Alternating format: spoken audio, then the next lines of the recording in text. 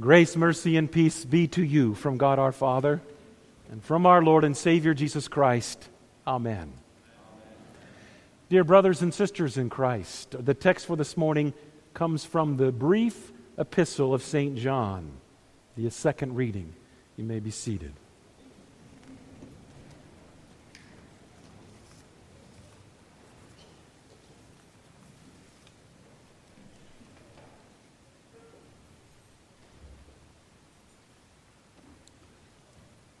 So when you think of the treasures of the church,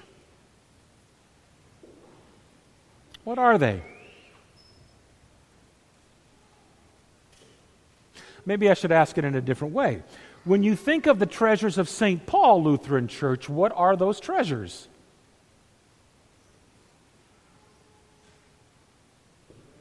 They are not this building.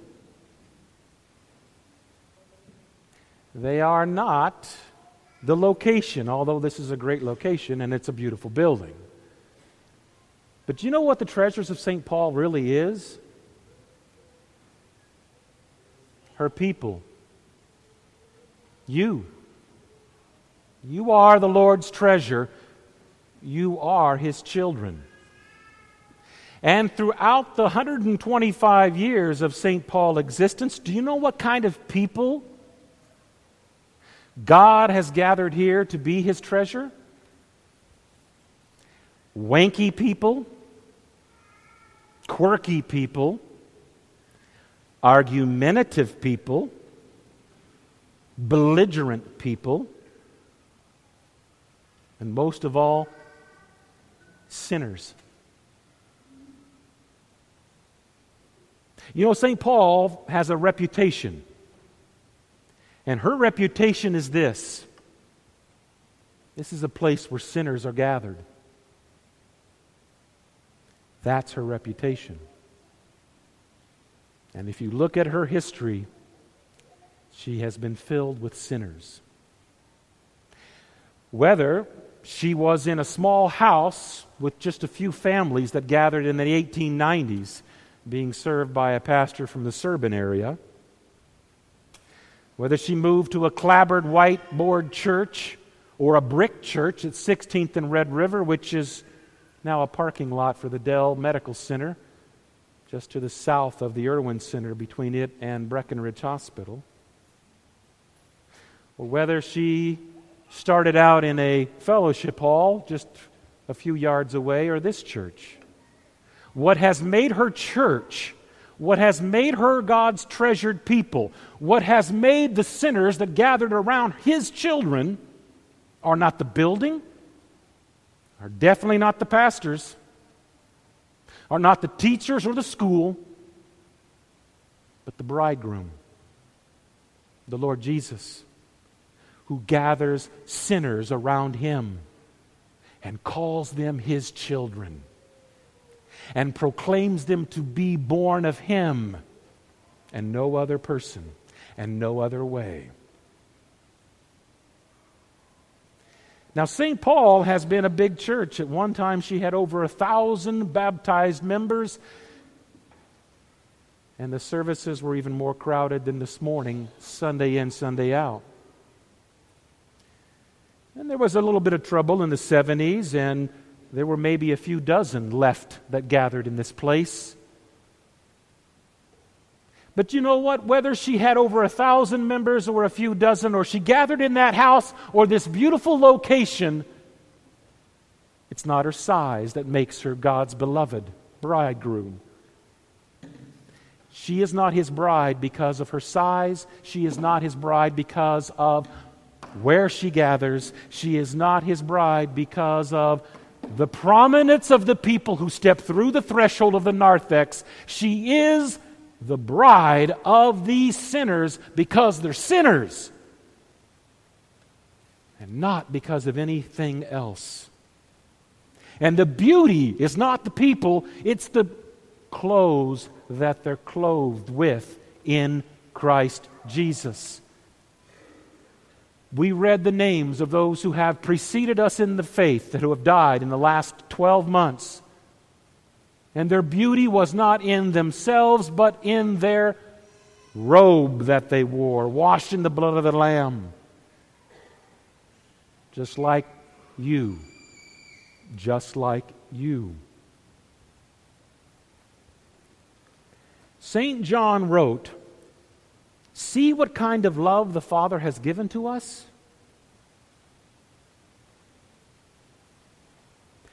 You comment when you see love between a man and a woman that amazes you. You comment when you see love between a parent and a child that encourages you. You comment when you see someone else do something loving for someone else and it impresses you. Now take a moment to be impressed and consider your divine parentage. Who are you? You are born of God. You are God's child. That is not a small thing. You are God's child. And He consistently gathers sinners as His children, and no one else.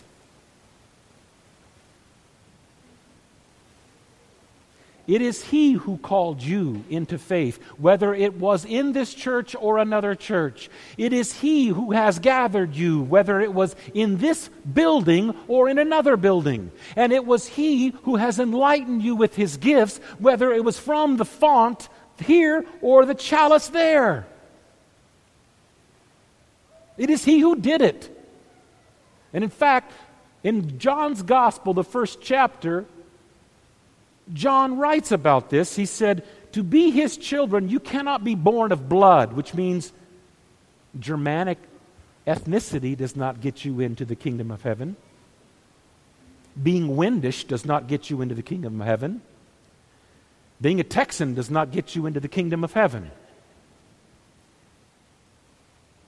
God calls you. And in fact, in John's revelation, they come from all languages, all tribes, all peoples. John goes on again, you are not born by the will of the flesh. It wasn't your decision to be God's child. It is God who claimed you to be His child. Your heart knows, as my heart knows, many people who were claimed as God's children who have walked away from their mother, the church, and have forgotten their father who born them at that font. But it is God who made you born. And you were not born by the will of man. Though your parents, God be praised, were used by God to bring you into the church, you are not and remain a Christian because of your parents. It is because of God's gift of grace. He gave birth to you. In fact, I'm very thankful that in spite of me, God gave Himself to my children.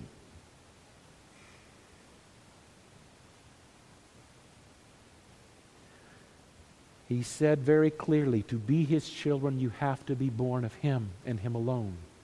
And John says, and so we are, children of God. Consider that. And then it talks about in the Revelation that He is sheltering His people in heaven who have weathered the tribulation of this life. He shelters them with His presence. Now, I don't know of any presence of God other than one. Because the presence of God isn't the fluttering of your heart. The presence of God isn't the movement of the cockles of your heart. The presence of God is the flesh and blood of God in Christ Jesus. And it is God who stands at the center of the entire heavenly picture that has been given to us. And it is He who gathers and calls and enlightens and shelters His people with His physical, corporal presence. Just like He is physically here in His corporal body and corporal blood for us to receive. And He shelters us with His presence here in that preached word. John goes on. He has mentioned to us that we live in this world, and the world does not know us because the world did not know Him, did it? And living in this world that doesn't know us as it did not know Him means we're always going to be where we don't always like to be, and that's on the outside looking in. That's part of being God's child. You are on the outside of the world looking in. This is not your existence, nor is it your destiny. It is your existence only for the time you are here, but it is difficult. You never like to be on the outside looking in at any choosing of sides, at any playground game, but this is your and my reality in this life. In fact, Jesus in His gospel said this: if you were of the world would love you as its own. But because I chose you out of the world, therefore the world hates you. Hates you.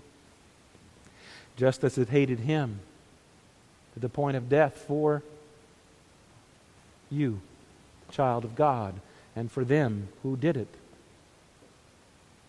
Jesus went on and said, I have said these things to you, that in me you may have peace. In the world you will have tribulation, Jesus said. But take heart. I have overcome the world, He said. And He did. He did on that Good Friday, and He did on that glorious Easter Sunday. Overcame the world for the kind of people that He gathers around Himself who are called His children. Sinners. Sinners. Now, one of the things that John tells us as we live out this faith in this life, on the outside looking in, being hated by the world and not beloved of the world, part of living out this faith is that there is something that is in store for us because we are God's children.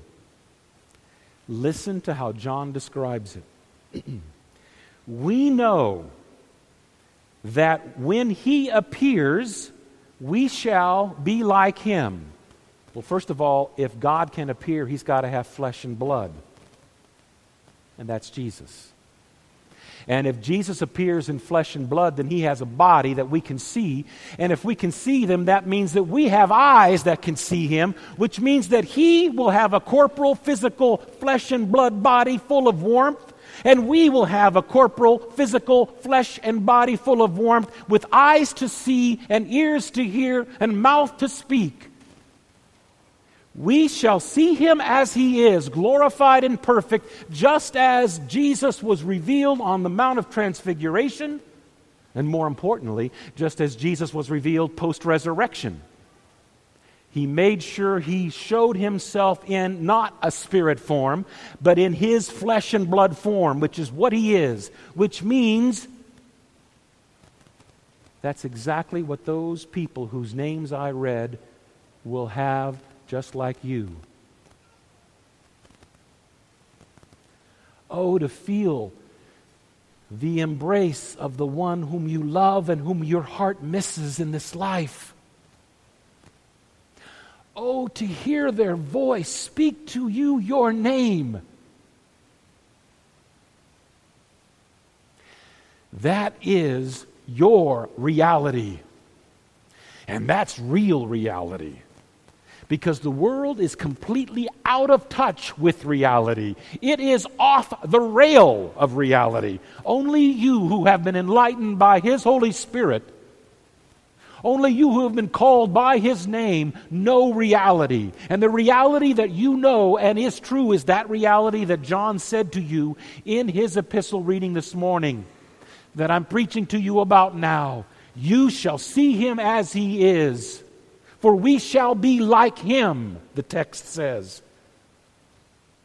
That's the hope that all who have died over the last 125 years of this congregation, and all who die in the faith, whether they worship in a hut in northern Iraq as they're being pounded by ISIS, or whether they're in a glorious tabernacle as this, all who believe this will receive it as God has promised. In fact, Jesus said through John, everyone who thus hopes in Him, capital H, everyone who thus hopes in Him purifies himself as He, capital H, Himself, capital H, is pure. This is the hope or the faith that you've been given. These words that John reminds you of, that though you live in a world full of tribulation, you are God's child. And though you live in the world not beloved of the world, you are beloved of God. And though you live in a world where it seems as if you're always on the outside looking in, you carry in you the message and the power of salvation that was given to you to begin with. Which is why it is all by grace that, in spite of my parents, I'm a believer. And in spite of me and my wife, my kids are believers. And it's not explanation for why some have walked away from the church whom you love and know in your heart. That's a difficult answer. But we know why we are, and it's not because of parentage, ethnicity, parochial school background, or the lack thereof. It's by grace. People in heaven are not going to get into heaven because they have a litany of things that qualifies them. There is only one thing that qualifies them. The very thing that John wrote about in his epistle, or in his revelation. They're washed in the blood of the Lamb. Their white robes are white because they're washed in blood. Counterintuitive, but true, and you know why. Paul said this concept in a different way when he said this. He said, your life is hid with Christ in God. When Christ, who is your life, appears, and it obviously is implying visible, then you also will appear visibly with Him in glory. Same thing that John said in this morning's text. Luther commented about it in this way. Martin Luther wrote, a Christian and believer is God's child, but it is still hidden. It does not yet appear. The devil and the world do not see it.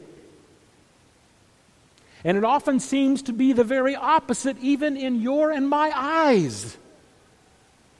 Yet in time, it will become manifest and apparent. And those who are now God's children, and you are, you will go forth in praise and worship and thanks to all lands with the message of that adoption.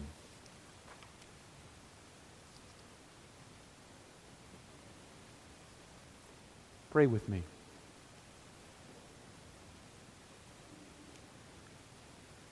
Thank you, Lord, for having given us a shelter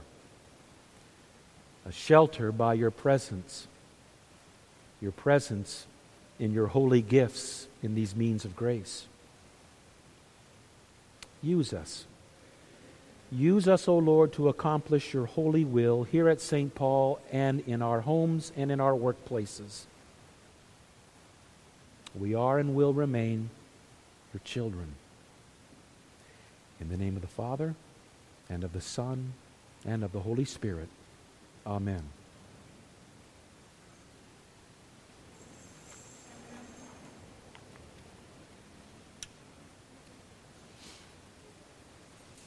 The peace of God which passes all understanding, keep your hearts and your minds on Christ Jesus to life everlasting. Amen.